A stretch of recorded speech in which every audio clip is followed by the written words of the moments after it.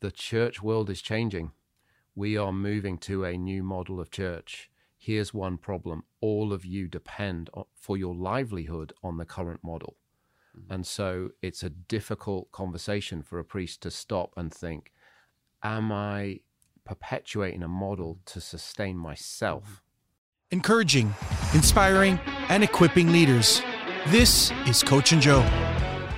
In this episode, Andy and I are going to take a look at how can a pastoral staff, lead pastor, church organization, take some practical steps away from an old model and into this new wineskin of ecclesia, which is actually an old wineskin. In this end-time move of the Lord Jesus Christ before he returns, you're seeing the early church rise again. So what does that look like? How does leadership at a local church not just nod and wink at the kingly, but invite the kingly in to not just give opinions, but maybe even some high-level leadership in what's known as the church? It's time to get practical of what it looks like for ecclesia to manifest in our sphere of influences. Welcome to Coach and Joe. My name is Chad Norris, here with Andy Stone, part 2 of a conversation on kingly priestly. Instead of it being a war, instead of it being misunderstandings and the priestly world hiding itself from the big bad world and kings looking down their nose really at small-minded leadership in many cases, what if these two worlds became one? We're passionate about it. Let's do this. I want to hear what you have mined out really of seeing what the Father's already doing. What are some practical steps? Andy, what are some practical steps of these two worlds slowly moving to become one? I think step number 1 is humility. Me too. So both for kings and for priests, we need each other. And so that humility begins to look like a willingness to say, let's sit down and be willing to submit ourselves to one another and ask for each other's input into each other's lives. For me, practically, that's looked like beginning to get 5, 6, 7 business leaders together in a group and begin to ask the questions of what does it look like for the Father to be in the center of your business? And what does it look like for you to play your part here within a local church? What has Jesus taken hold of you for? And how can we stand with you to see that really play out and happen? How long were you a lead pastor? I've been doing it for about coming up to 20 years now. Okay, so I've been lead pastor I think for 8. Been in ministry, the ministry world, for 25, and recently in the past 2 years, my mentor, Mike Hardigree, who's never been on a church staff, he's from the kingly world, marketplace world, has just really, God's used him to just really help me make this transition from priestly ministry into now both priestly and kingly with owning a business, etc. I want to talk about the priestly world because you and I have, it sounds like we have 45 years experience in the priestly world. Let's say a lead pastor is listening to us. Let's say associate pastors lead, an itinerant minister, whatever, missionary. On that side of things, I personally think that when it comes to churches becoming more like Antioch centers, apostolic outposts than what we know as the norm, that lead pastor of that congregation has got to be open to this conversation. Absolutely. You know, Heidi says all the time, love has to look like something. Ecclesia has to look like something. And until that lead pastor, and it cannot be someone working for that person, it has to come from the top. Until that lead pastor is not only open to the advice of the kingly, the input of the kingly, it's not going to be established in a local body. Mm-hmm. It can't. Yep. God can't move around the structures he's already deemed as appropriate. Oil flows from the top. Let's talk about lead pastors. What do they do to move into this Ed Silvosa Ecclesia model? I think, again, coming back to my first thing, humility is a big part of this. You know, the guys who are involved in kingly enterprise have an ability to steward finance much better than a church leader. And vision. Vision, the how-to.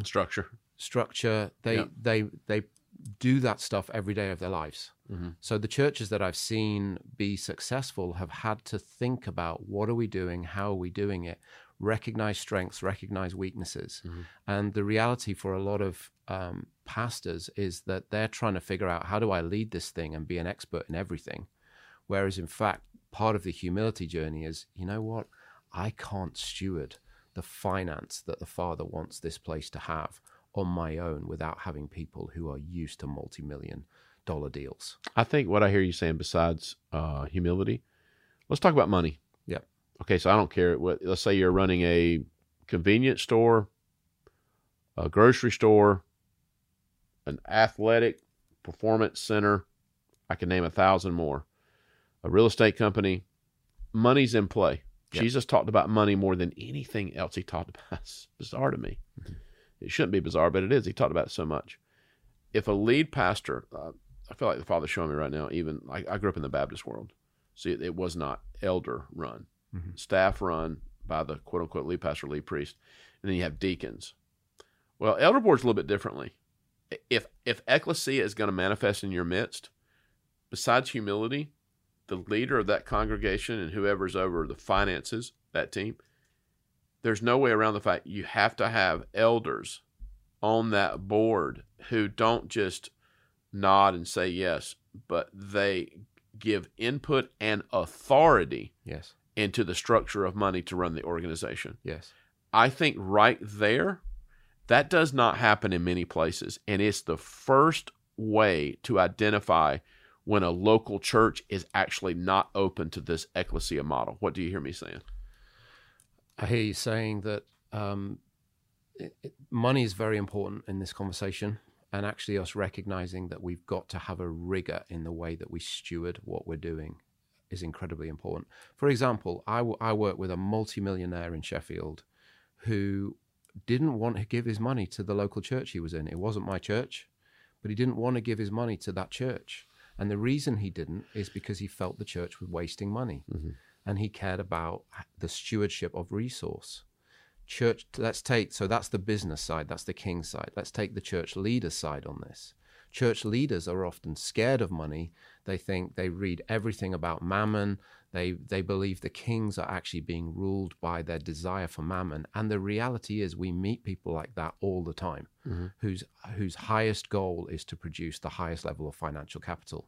What we've talked about is financial capital is the least important capital out of the 5 capitals. Can you please list the 5 in order? So in order, of most important to least important, we believe spiritual capital is the highest capital. Connecting with the Father, if you connect to him and you do what he's saying, that's Jesus' model. He only did what he saw the Father doing. The next most important is relational capital, who you're connected to, who you're relating to. I know business guys understand that. That's how they do their business. Third most important is physical capital. If you're not well, if you've got a migraine, you can't lead a meeting. And it's also physical being, there's only 24 hours in every day. Correct. It's the stewardship of time. It's the limitation of us as human beings, and our resource. Intellectual capital, what you know, what you've upskilled yourself in terms of knowledge and wisdom, and then financial capital. And you can interact all of the capitals with each other. The reality is, I think, for the priest-king conversation, it comes down to trust. The kings don't trust the priests to steward their money, and the priests think that the kings are going after money as the highest form of, their wealth. All right, well, let's talk about this conversation like we would marriage counseling. So we have 2 sides, kingly and a priestly. There are a lot of thought out there of, well, there's 2 sides to every story, and it's always 50-50. That's not true. I've seen over the years, in just my experience, that's not true at all. It sounds good on paper. Matter of fact, I would say most of the time there is a more, let's just say a married couple is going through extreme conflict, it's almost always more weighted on one person. Not to blame or throw stones, but objectively helping 2 people reconcile. Can it be 50-50? Well, of course it can. In my experience, that's actually not true. And helping one person get a bigger breakthrough actually helps the 2 become one. Well, if I am looking at this conversation, to me, it has to start with the priestly, Andy. Absolutely. I really believe that. Yes. And so let's be objective. The Holy Spirit's reminded me, I had a dream where 300 lead pastors were circling me. I knew some of them, and they wanted to kill me. And I was like, what is that all about? It's about this conversation. Yep. Let's start with pastoral staffs and leadership. If the leader, the chief, whoever's leading, is not open to the DNA of ecclesia, because ecclesia has to look like something, then you know therein lies the problem. And here is what the problem is: control and power. Yep. I don't know who led Tolkien to the Lord. I have no idea. You told me last night that he led C.S. Lewis to the Lord. It's amazing. I always got that backwards. Go watch Lord of the Rings. And this may seem crazy to people, but I'm going to say it. People think that the control and greed and power is more in the kingly world. I disagree. I agree. I think it's not even close. It's more in the ecclesia, Yes. the ecclesiastical world. It's in the priestly world. Do you agree? Yes, I do. Have you seen that manifest? Yes. So I tell you what, if a lead pastor is listening to me, say you have a church of 20 people or 2,000, you have the ability to pivot and to lead your organization into surrounding yourself, not just with the yes people, but people who lead you, who you submit to, that don't draw a salary from the local church and know more than you, know better than you, know how to increase wealth more than you. All of this, though, is in the lead priest hands. What do you hear me or the Abba saying? I think that there's a huge repentance that needs to happen with many priests. I remember a very awkward conference I was in Harrogate in the north of England, where there were 2,000 priests sat before someone who said, the church world is changing. We are moving to a new model of church. Here's one problem. All of you depend for your livelihood on the current model. Mm-hmm. And so it's a difficult conversation for a priest to stop and think, am I perpetuating a model to sustain myself here?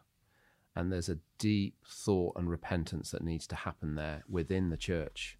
Are we in this for ourselves, or are we in this for what the Father's doing? He's shaking his temple. Andy, what's Acts 13 Antioch to you in light of where we're at in this conversation?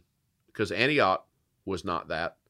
Antioch is, what do we call it growing up in elementary school? Not the key test, the test that it was the standard. I can't remember what we called it, but all the kids wanted to know. The teacher would have it in the folder. It was every correct answer of like, I want my test to match that test. I can't remember what it's called. Antioch is the standard.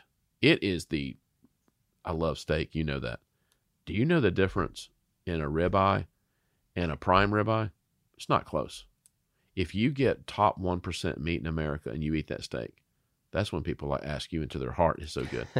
Antioch is, What was Antioch? Why does it matter?